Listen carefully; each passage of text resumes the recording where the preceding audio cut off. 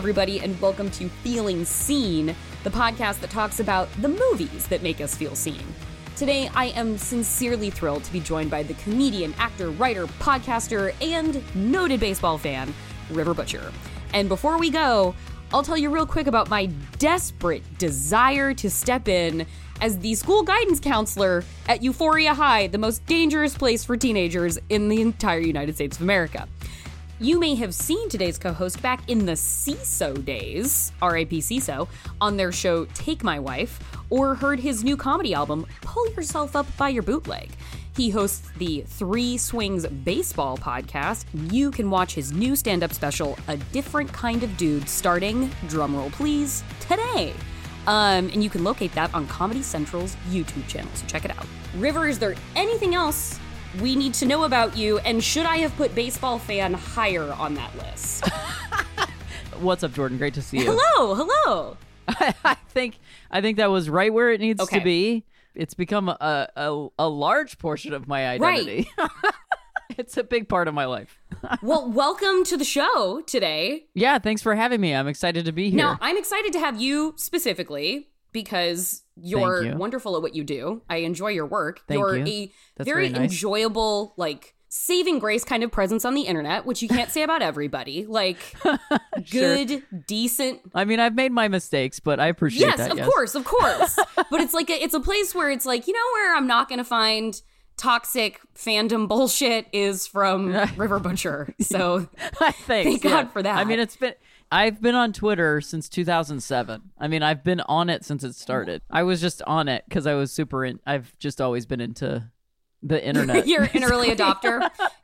An early adopter of the internet, yeah, for sure. But yeah, I've been on it for way too long, and so it's definitely been. I actually really truly appreciate you saying that. That's a very nice thing to say. We're talking about a seminal film today. We're talking about a landmark of cinema. We are talking about Back to the Future. Marty. Yeah, specifically Marty George McFly. Why don't you tell us a little bit about what Back to the Future is about for those coming late to the game? Sure. So Back to the Future is a movie about Marty McFly, a 17-year-old California teen who is inexplicably friends with a elderly scientist / inventor. So eccentric. Who, who, to make a long story short, has invented a time machine, which is made out of a DeLorean, which, for those of you born after 1995, was a fancy car that was made for 3 years. Yeah. By a dude who was high on coke. My calculations are correct.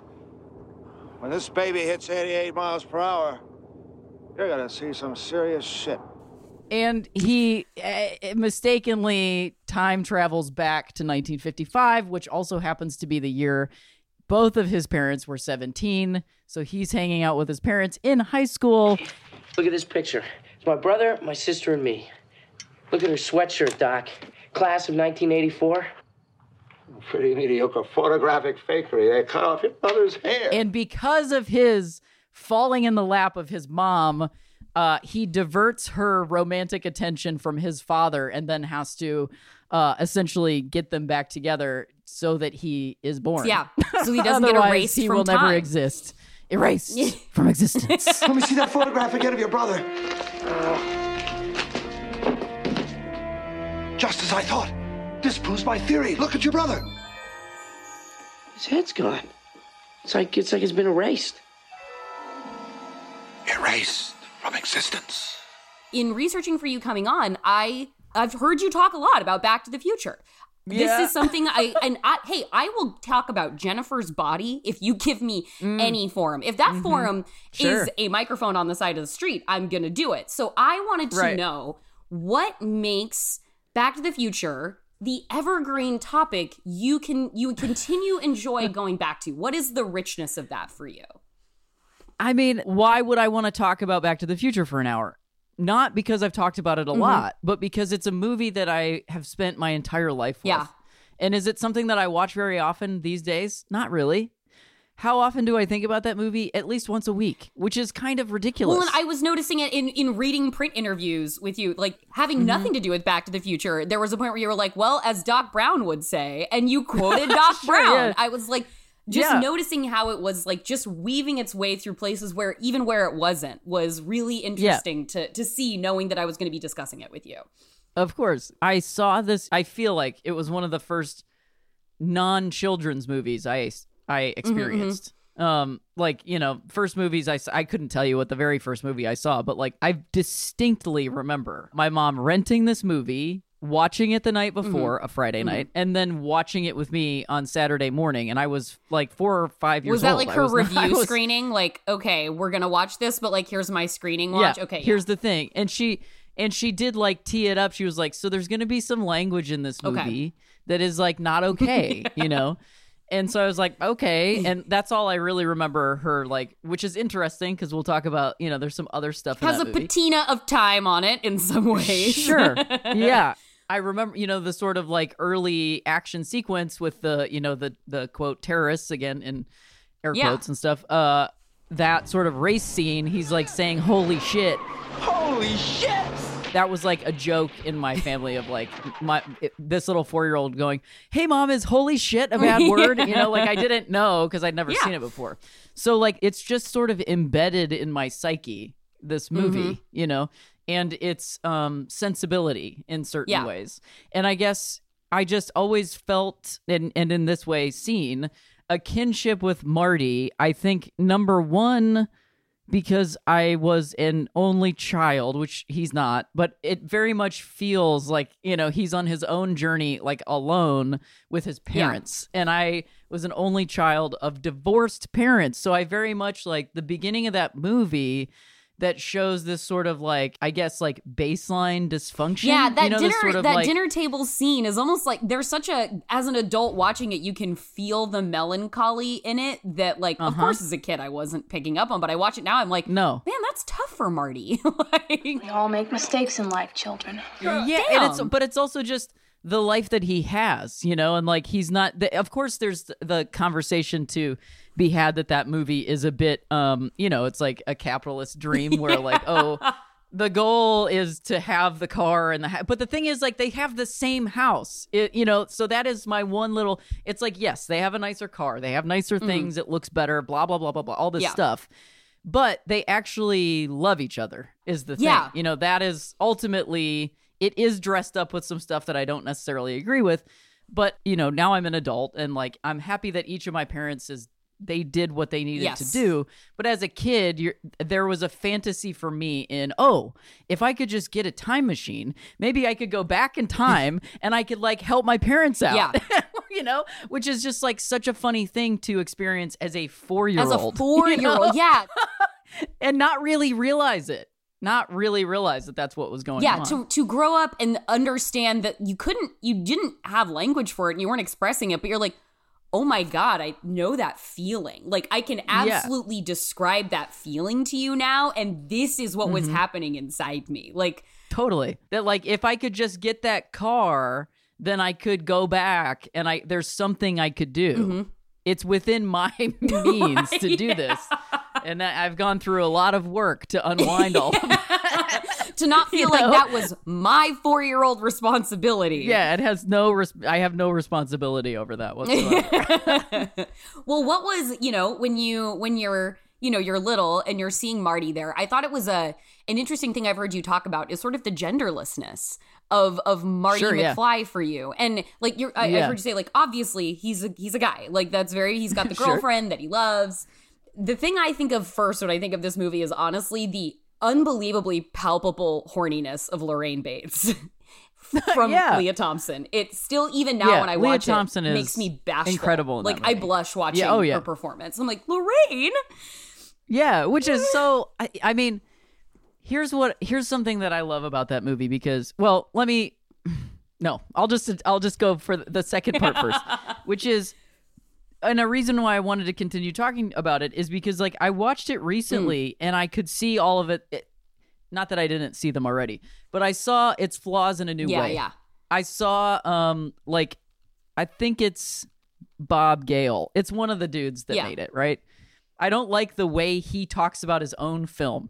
And that's the thing about art is you can actually separate the art from the artist because there's more than one person making a movie. There's Leah Thompson performing it. There's the gaffers. There's like all these things. And like there was some Hulu documentary about the movie, right?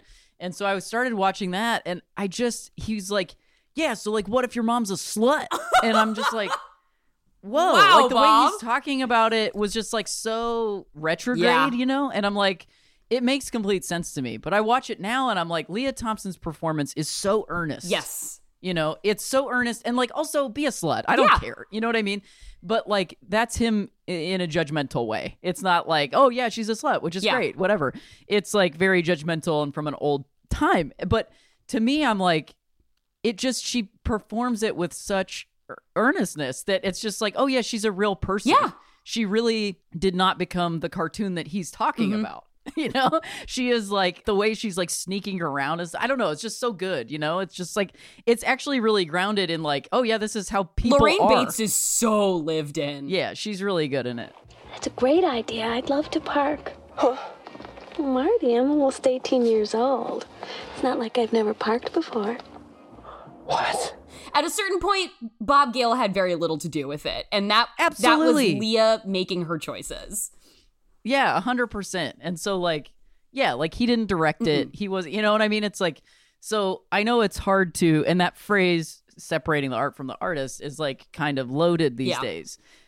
And the thing is like, you have to do it every time. And sometimes you can't because there are certain arts that I can't, you know? Yeah. So each instance of that practice is different. So I just want to say that to anybody that's listening, that it's like, it's not a rubber stamp, you know, like you can't just say like, well, separate the art from the artist there. Everything is fine. It's like each time it's very different. And then to get back to the sort of like genderlessness, it's interesting to me because my own experience of that has changed. Yeah. Because now I would say, I think that still holds true. However, what I realize now looking back, the genderlessness to me of Marty McFly was because I was experiencing it from a position and an age and a time and a spirit of genderlessness. Because, and I'm not an expert. I'm just speaking of my own experience of gender, transness, all this stuff. You are an expert in your own personal experience. That's right. Is that when we're talking about children, you know, and like a 4-year-old, myself as a 4-year-old, I wasn't thinking about the world as boys and girls and boys and girls. It's like I was told that. And we're all told that. And it's an experience, it's a learned experience. And I think we would do better to realize that kids are bringing us something that we've stopped thinking about because we've been told these things and we're so much further away from it. And it's not that all kids are genderless, but they're a little less gendered. You know what I mean? And we put that on them and we shuffle them into certain places and we add that to them as opposed to each person sort of gradually getting to where they want to be. So that's a long-winded way of saying to me, like when I saw that movie, I saw myself as that character. You know, some people would watch that movie and see themselves as Lorraine or Jennifer or, you know, whatever. And I mean, I just also saw myself as George. You know, I just never, that's what's so wild when I, you know, like finally began to accept myself, just period, was I even think about music, I think about songs and things, and I'm like, oh man, you never, like when you hear a woman singing about a man, you are not her. Yeah. The song is being sung to you. And that's just always been my perspective. That's just been my experience. Or if a man is singing about a woman, you're singing the song. I mean, that's why Swifties can so easily, queer Swifties can so easily graft queerness onto Taylor Swift because they've headcanoned every longing song from Taylor Swift to being about Karlie Kloss and their Kaler Truthers. And it's just, wow. I'm learning so much in like 10 seconds. Oh, yeah.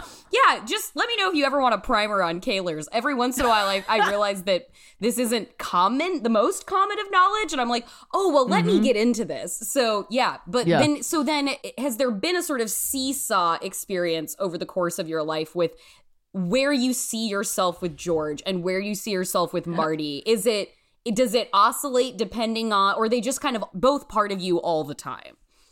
I mean, yeah, I think they're my two genders, if you will. or you know, my son and my ascendant, I guess. Yes. If not to be binary about everything, they're my poles or whatever. I mean, I definitely and I realize this about myself too. And I'm on screen with like glasses on and stuff. Like, I just was always like, I am the nerd guy. Like that, like when I was a kid, that was everything had a nerdy guy. Yeah. Everybody had an Egon. Every grouping had an Egon, and that was just like the framing for every kid's thing. And that was just always who I thought I was and wanted to be. And so in that way, I like really related to George. And I also think George's attraction to Lorraine is like his particular, like, I don't know what to do and I don't know how this works and she's not even looking at me, was like a form of like queerness that I inherently understood because as a kid, and obviously I'm like a 4-year-old child, and the scene where Marty sees his dad peeping on Lorraine, which obviously I don't. Tom. He's a peeping Tom. Which is not consensual and I'm not like cool with or whatever, but I would have to I used to figure out ways to leave the room for that scene because there was something in me that was like, oh, I'm not supposed to look at that. Right, yeah. I'm not supposed to be seeing that. And people thought I was a girl, so it's like, now, could that be like lesbianism? Maybe. I'm sure there's people who are lesbians who had the same experience. I now understand that it's like just something even more than that. Like it includes that, and it also is even more than that. That I'm like, oh, I'm like a boy, and so boys aren't supposed to look at girls that way. Yeah. You know what I mean? Like he is a peeping Tom. We're not supposed to do that. It's just like, it's funny. Yeah, you're like, I'm funny. grafting on to the, better social construct that Marty is expressing of like, boys don't spy on girls like that. That's wrong. Yeah. Like, I You're would not supposed never to do that. Yeah. Exactly. Well, and the thing, this touches on something that, like, the art v. the artist, and then, like, that gets to something I wanted to ask you about, and I was really grateful when I read you sort of address it in an interview about something entirely different, which is the idea, the fact that queer people, before they're even conscious of it necessarily, like, a thing that I really like about this podcast and when I get to talk to queer folks who come on and speak with me is, I really do believe that queer kids are kind of like, they're forced to be sort of creative geniuses from the very start of their life because they're so often having to put themselves places, and this is something I think you said exactly, see themselves in places where they're not. And talking to people who get into filmmaking in the arts and creative fields, like, that's a practice you started from the very beginning of your life before you even knew it, that you were like changing the story in your head consciously or subconsciously for how you need to know. I think that's an incredible thing that queer folks are just kind of conditioned to do, whereas most people or gender normative, perhaps, like not queer individuals might not necessarily get that training as early on. And we kind of like have to be storytellers from the start if we want it to work out for us at all. I mean, 100%. Well, here's the thing. That is like the ultimate human space is storytelling, right? So not to say that queer people are better storytellers or anything like that. There is the argument to be said that the silver lining of being left out is having to do more to create, And we are not even close, but I don't even know when that interview is from. Right. I think it's like like 2018 or 2017. Sure. Even in that amount of time, the amount of entertainment that is available with queerness in it is huge compared to even just then. And what I think that creates is, it's not going to remove the thing you're talking about. What it actually does is allows for not queer people to do that same thing. To go like, oh, wait, how do I, because that's the thing, is that it's not a binary. It's not, if you want to decenter, cisgender, hetero, white patriarchy, which is not any one person. It is an institution that transcends everything we have. If we want to actually decenter that, then you have to imagine that. You have to imagine what that looks like. And so to do that as like a white, straight, cisgender woman or man, because we're talking about the binary in that situation, once you begin to see yourselves in characters that are not like you at all, and then you see that character in you, you see yourself in them, and you feel them in you, that's when that storytelling starts to begin for the people who have not had to do it. It's a really nice thought. Because it's not a one-way street, and it's not even a two-way street. Yeah, that's the thing about, like, to me being people I think still see me as like a non-binary person, which is a different kind of woman, and it's like, that's not it. Right, yeah. For me, I'm a trans guy who believes in a non-binary existence, which is that there's more than two ways of being, you know? And that's just where I'm at now, as opposed to, you know, a couple years ago. Because a couple years ago, that would be that could be accurate. Right, know? yeah. So I get where you're coming from, but that's not where I'm coming from anymore. Yeah, you know? you're like, I passed through that stoplight. Like, I was at that intersection, and you're just like a couple stops behind me. Yeah, absolutely. Or we're just like in the same neighborhood, but we're not on the same street, you know, whatever. And it's like growing and it's expanding and everything, you know. Now, so yeah, I'm curious if it, like, seeing this, so because I remember my first movie where I realized that it wasn't the girl or the boy on screen that was for me. It was like probably both. Was Labyrinth, and I was like, Jennifer Connelly and David Bowie are both creating a reaction in me. And absolutely. So now with being so young when you saw this, and if, you know, was Lorraine Baines that kind of, was that like a oh for sure. Definitely. And I mean, I also like Jennifer, I feel like, is a bit of an object in that movie as opposed to like a fully formed character, you know. And I think props to Elizabeth Shue for doing a lot with a little in the second that episode. was like Megan Fox in a Transformers movie. I'm gonna go on my own journey regardless of what's on this page. It's really so good. Like what was written for her is so bad. And what she did with it is periodically pretty be incredible. Unconscious, Jennifer. Right, exactly. I mean, wow. You guys really did something with this that could have been really bad. Yeah. Like, you know, there's some bad stuff, but like it could have been really awful, you know, and it wasn't because you're having fun. Yeah, because you were given something gossamer thin and you decided to make a whole wardrobe out of it. And you made it, you know, like, which is just really cool. Like, I feel, and Leah Thompson does such a good job of playing like old Lorraine. Wow. Too. Oh, yeah. I mean, it's just like, yeah, it's incredible. But to circle back to that, like, I definitely think both Jennifer and Lorraine, I was just like, yes. You know what I mean? But like, you spend more time with Lorraine. So like, I had a huge crush on her. And I actually like ran into Leah Thompson on a plane. And like, because I saw her in the airport. It was in San Francisco, which is like kind of, it's not a small airport, but all the pieces of it are small. And I remember seeing her and being like, that's Leah Thompson. Like immediately knew it was her. And then immediately was like, maybe not. And then I got on the plane. She sat down in her seat and then got up on, like turned around. And I was like, holy shit. It is Leah Thompson. And I was like, I'm not going to say anything because good God, you know, like she's with her kids and all that stuff. And like, you know, whatever.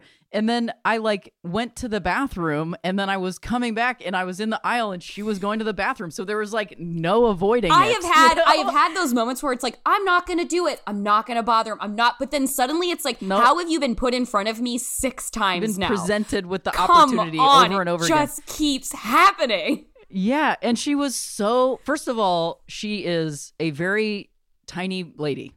She's not very tall, which it makes a lot of sense because so is Michael J. Fox, you know, like and he looked bigger than her. A big guy. And so we were like face to face and I was just like, I am a huge fan of your work. You know, like I just, you know, whatever. And she was like, oh, that's so nice. What's your name? And I was going by my old name then. And I told her and she was like, oh, wow. My name's Leah. That's really close. That's nice. And in that moment, I was like a 4-year-old because I remember watching the credits and seeing that name and being like, wow, that's almost my name. Way! And like had that moment happen with that actual person. That's so cute. It was pretty funny and wild. And yeah, it's just, she was very cool. It was very nice. Well, on that precious note, we're going to take a quick break, but we will be right back with even more River Butcher. So stay with us.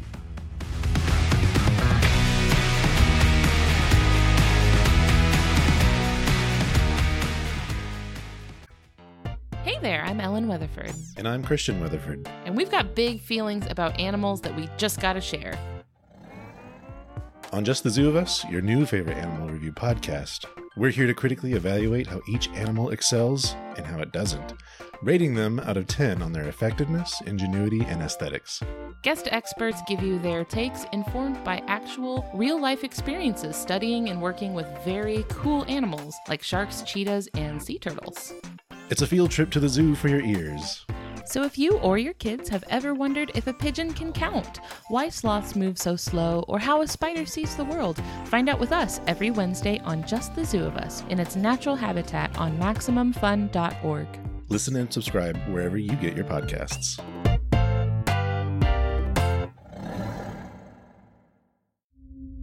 Somewhere between science and superstition, there is a podcast. Look, your daughter doesn't say she's a demon. She says she's the devil himself. That thing is not my daughter. And I want you to tell me there's a show where the hosts don't just report on fringe science and spirituality, but take part themselves. Well, there is, and it's Ono, Ross, and Carrie on Maximum Fun. This year, we actually became certified exorcists. So yes, Carrie and I can help your daughter. Or we can just talk about it on the show. Ono, Ross, and Carrie on MaximumFun.org.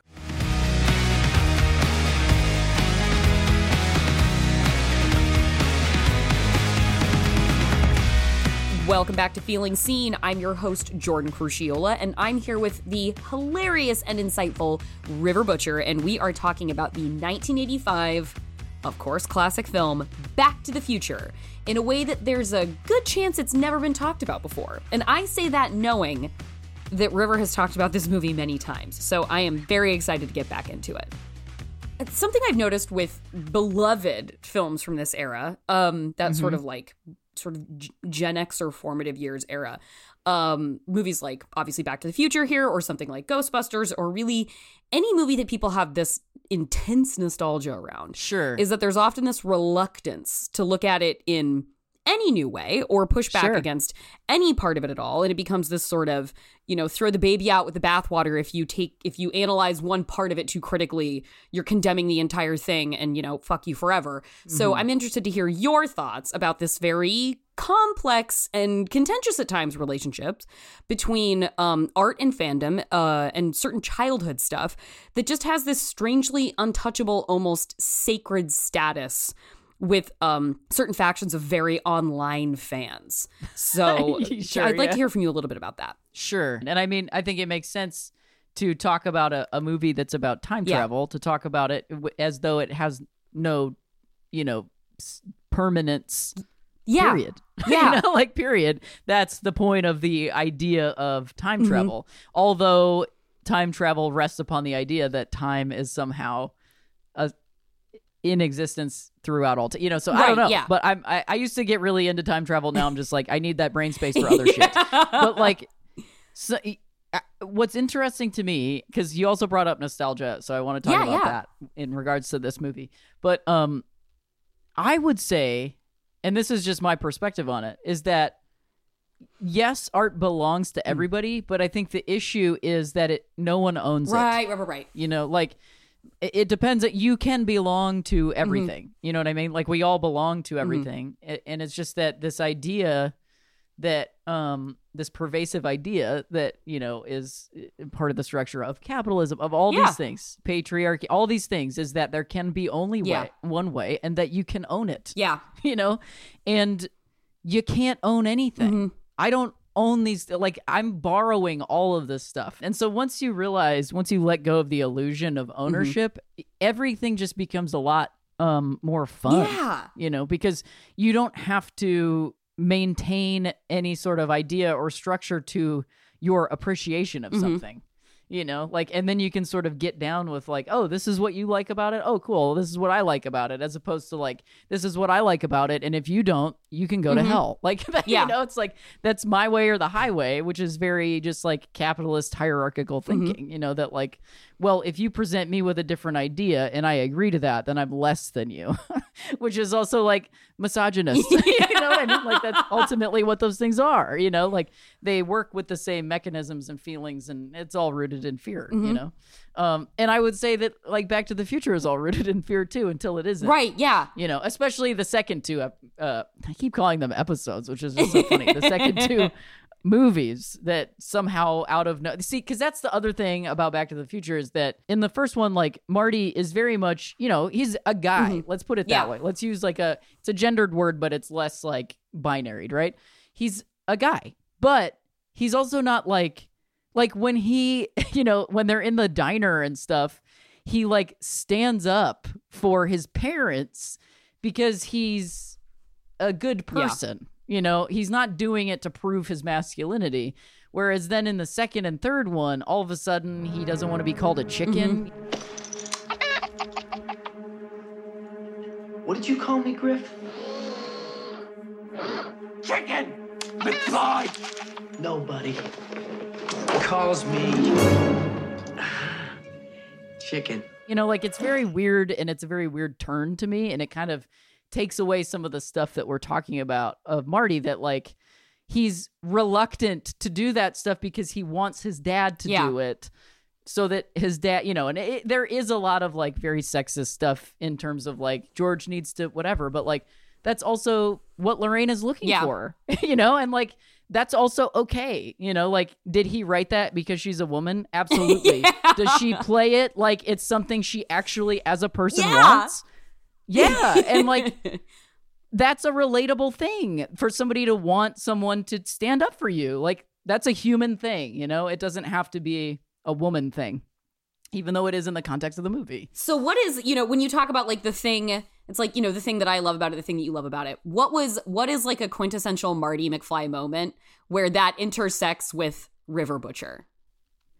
I mean, I think that the moment that I was like, yes, is the when he steals the skateboard, when he like turns the thing into the skateboard and then is like skating around.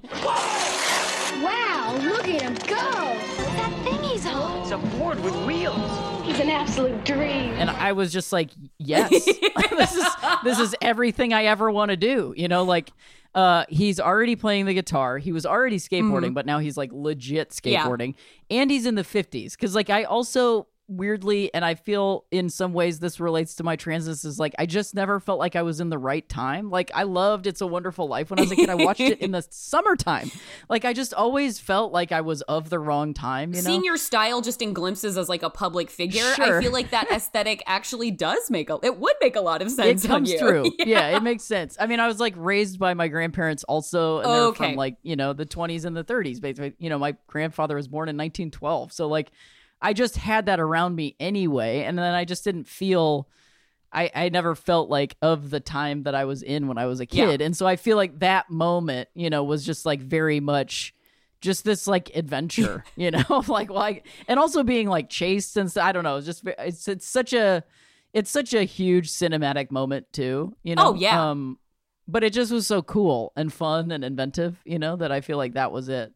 But I also feel so much like when Lorraine tracks him down and is like flirting with him, and like I relate to that so much because it's like, yes, it's clearly weird because it's his mom. Yeah. But like, let's set that aside for a moment and go like, table that. I felt his discomfort with that because at that moment for me, as a kid, if that would have happened, I wouldn't have known what to do. Yeah. Because I would have felt like something wrong was happening, which is how he felt, you know, like, but I wanted that, you know, like I wanted, and, you know, I have an expansive experience of my queerness, but like my experience of life was very binary as a kid because that's what you're presented with.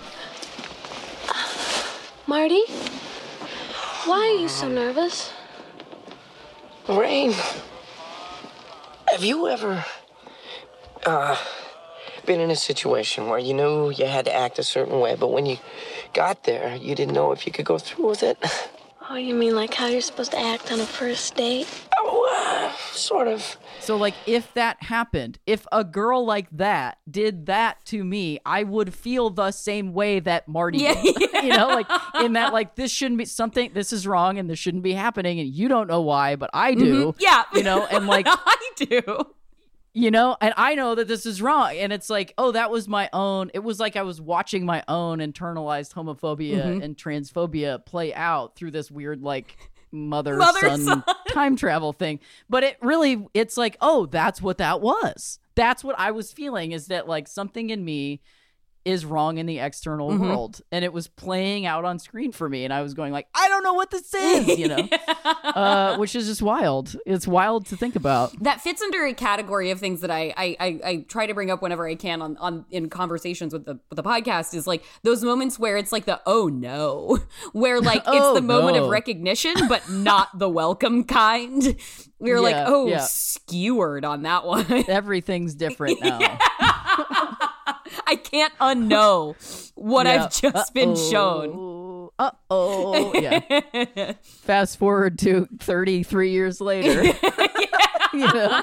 You're probably wondering how I ended up in a situation like this. That's right. Talk about time travel. Anyway. Well, what is, you know, with something being so, you know, this is like a long-term relationship in your life, this movie. And yeah, dude. And obviously throughout, like, you know, as one grows and change, different things about the art we appreciate stick to us, or things arise out of it. Like, oh my God, I wasn't even looking at that 15 years ago. What do you find has been like the lasting impact of having Marty and George McFly with you for so long? I mean, it does just feel like these long-term friendships that they've just like been around. And then when I see, like, even just those actors, it's like I feel like I know them, you know, like I don't at all. It's also funny because those characters have been such a big part of my life, and similar to baseball, like we were talking about earlier, the love of that movie and those characters and the relationship with those characters has afforded me other relationships. You know, it's like it's this connection to other people who also like have their own experience of those characters and have, you know, in different ways and different experiences felt similar to me in that I relate to this person. I feel like I was a huge Back to the Future fan and Indiana Jones, and everybody else is into Star Wars. Star Wars and Ghostbusters. Yeah. So it's like anybody that you can find that's like, I don't want to say genuinely, because that also creates like a gatekeeping thing, but is like romantically into Back to the Future the same way other people are with Star Wars, which I respect. It just doesn't do it for me the same way.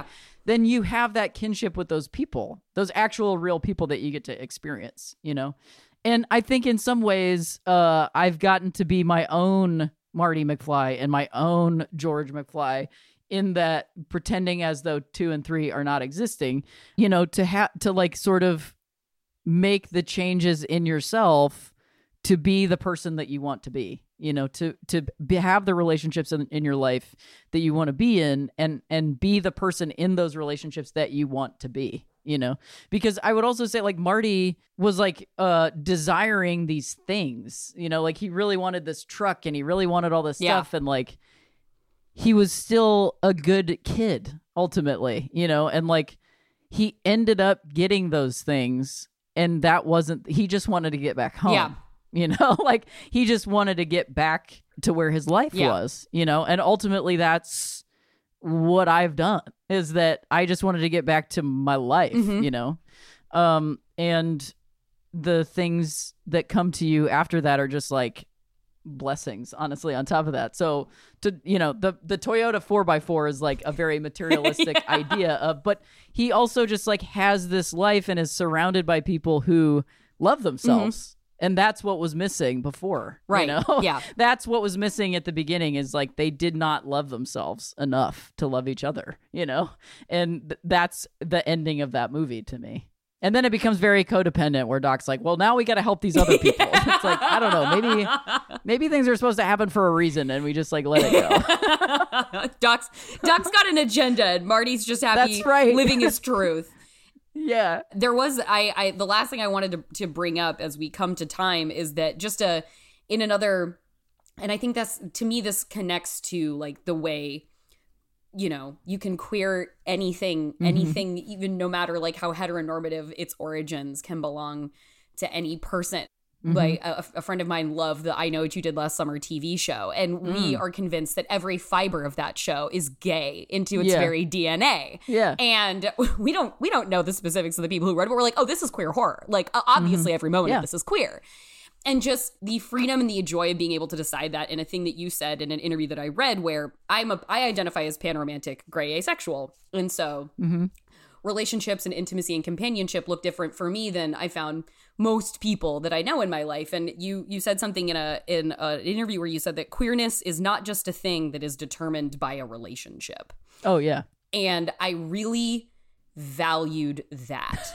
Because we do view things so binarily as sexual and non-sexual. Like, the ultimate way of knowing a person is through a sexual relationship. The ultimate classification of relationship, a codification of somebody as like your primary companion, is through sexual connection with them. And that's not how I experience the world. And so to just hear a person say something like that, queerness is not defined by a relationship, really made me happy, because it was just like, no, the queerness is there. The queerness exists regardless of the relationship you keep with it. It is who you are, and it is what you bring to a space, and it's how you read and filter things. And I love that, from the idea of like personal relationships that we have to interpersonal relationships to the relationships we have with movies. And I really appreciated you saying that. Yeah, dude. Happy to say it. It really, whoever said it to me, it really helped me out, you know? Yeah. Like you know, obviously we have an assumption of heterosexuality in our cis-normative all the thing, right? All the assumption. multi-hyphenates. So if you can base that assumption on someone not being in a heterosexual relationship, then you can absolutely be queer without being in a relationship, being sexual, being whatever. You are queer if you are queer. That's it. And it's not anybody else's decision than yours, you know, or decision to state that, you know what I mean? Like, it's coming from inside the house. It's not an external validation, you know? And Back to the Future can be queer if you are queer. Yeah, dude. Whatever is whatever. Whatever you need it and want it to be. I mean, I think about Facts of Life all the time. Like Joe and Blair, heard you talking about that on a podcast, and I loved. In my head, I started, because everything started being patterns. I was like, I love the visibility both for River of like connecting with Joe, showing up as like the cute stranger on the motorcycle that all the girls wanted, and then Michael J. Fox. She was a boy when she showed up. They're like, exactly, this hot guy and or then whatever. Michael J. Fox shows up as Marty McFly as the cute stranger that all the girls are wondering about. I liked that as a through line in those two things. I love to be context free. Nobody knows where I came from. But yeah, those two actors, you know, like they've said many times, and I think it was maybe difficult for the actor that played Joe too. I think it was probably difficult. But like, you know, they're like, no, they weren't gay. Da, da, da, da, da. I'm like, yeah, no, I hear you, but I'm also watching you guys, and what we're saying is, it's there. Like, whether you are aware of it or not, it's totally there. And like, it's just a queer relationship. You know, like, you guys don't have to be queer, but the relationship, the relating that you're doing to each other is very queer. And like, that's cool. You don't have to, nothing's wrong. Everything's good. We don't need to change anything. And like, also, you don't even have to accept it, but it's totally there.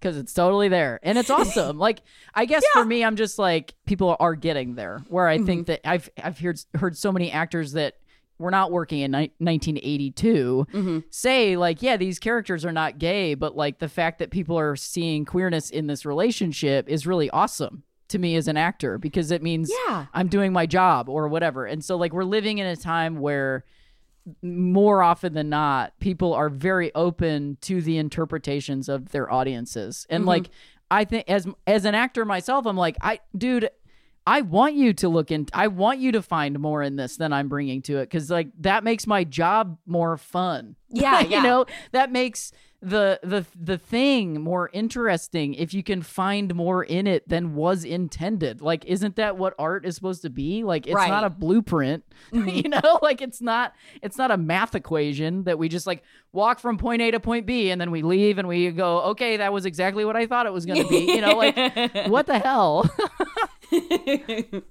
Well, I believe I've kept you past time, so I've had a great time. I will wind us down, but I thank you for being so generous with your time. Thanks for having me. And in this conversation, I so appreciate people coming on to talk to me about this because I find it so fun and I find it important, and I really appreciate you being game to get into it with me. Oh yeah, for sure. I'm happy to talk about something that I've talked about a bunch of times and find new things in it. You know, that's ultimately like what I love about that movie is, even though, you know, there's things that I don't like in it, and like allowing myself to not like things and still like it is like important, I think, for me, and for art and these things that we like to grow with us is like just a fun thing, and to get to share it is really cool, you know, because everybody, then you get to experience it. It grows, you know, it grows and changes. And so is there anything you would like to remind us about before we depart today, River? I mean, probably just the Comedy Central special. Like, check that out. Filmed that like right before Delta hit. Really, it was a pretty wild thing to do. Honestly, can't believe it made it, and I hope people watch it and like it. I'm really stoked that I got to do it, and it's a lot of fun. And I already look super different. Which is like pretty funny. I filmed it when I was going by RB, and then I changed my name like after that. And so it's like a real fun, like, I don't know. I'm just like, I'm really trying to welcome the public transition of it all. Right. I'm just like, oh, this is going to help somebody. Like, my facial hair's wacky. My voice has been different, but whatever. Like, it's just the experience, you know? So yeah, everybody watch the fabulous timeline of River Butcher, most recent installment in A Different Kind of Dude. And River, thank you so much for joining us today. Thank you so much for having me. So much fun to talk Back to the Future with you.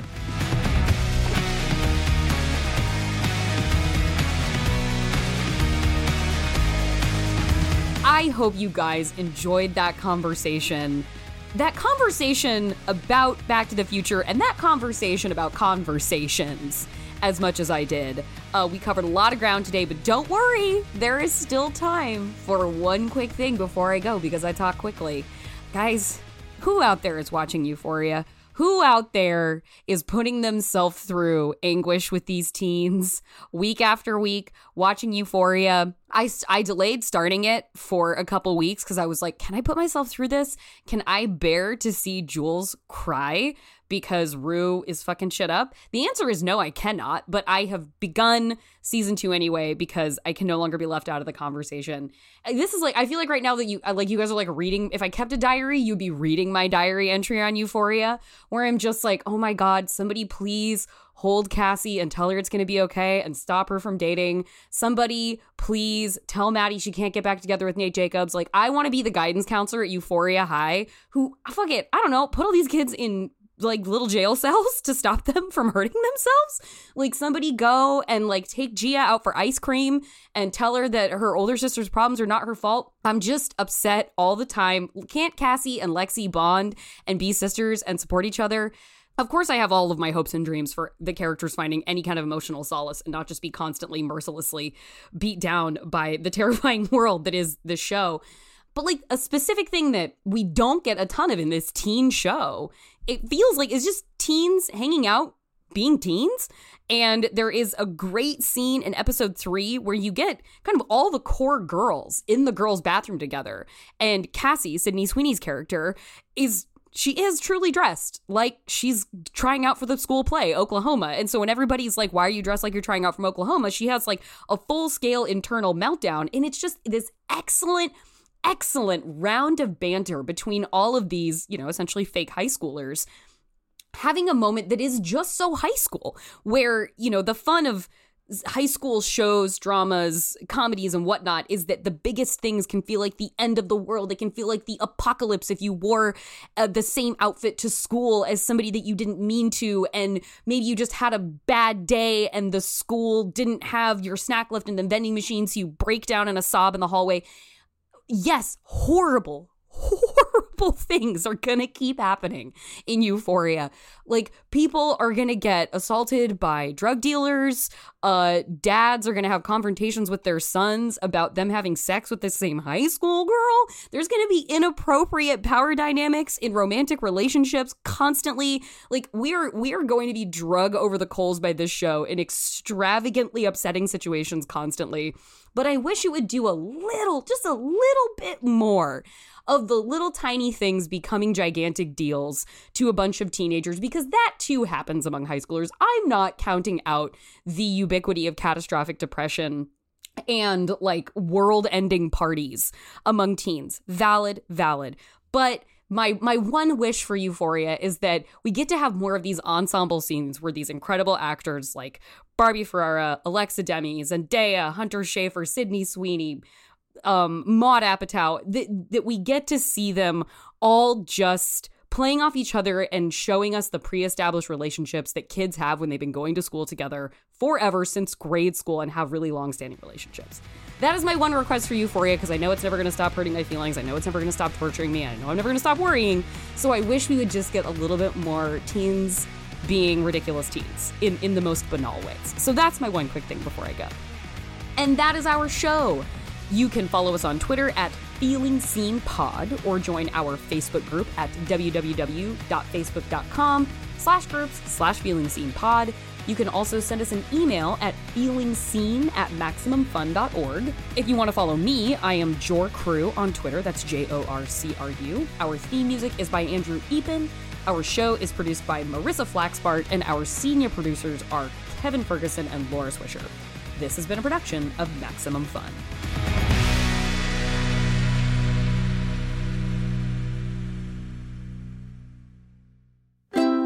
MaximumFun.org. Comedy and culture. Artist owned. Audience supported.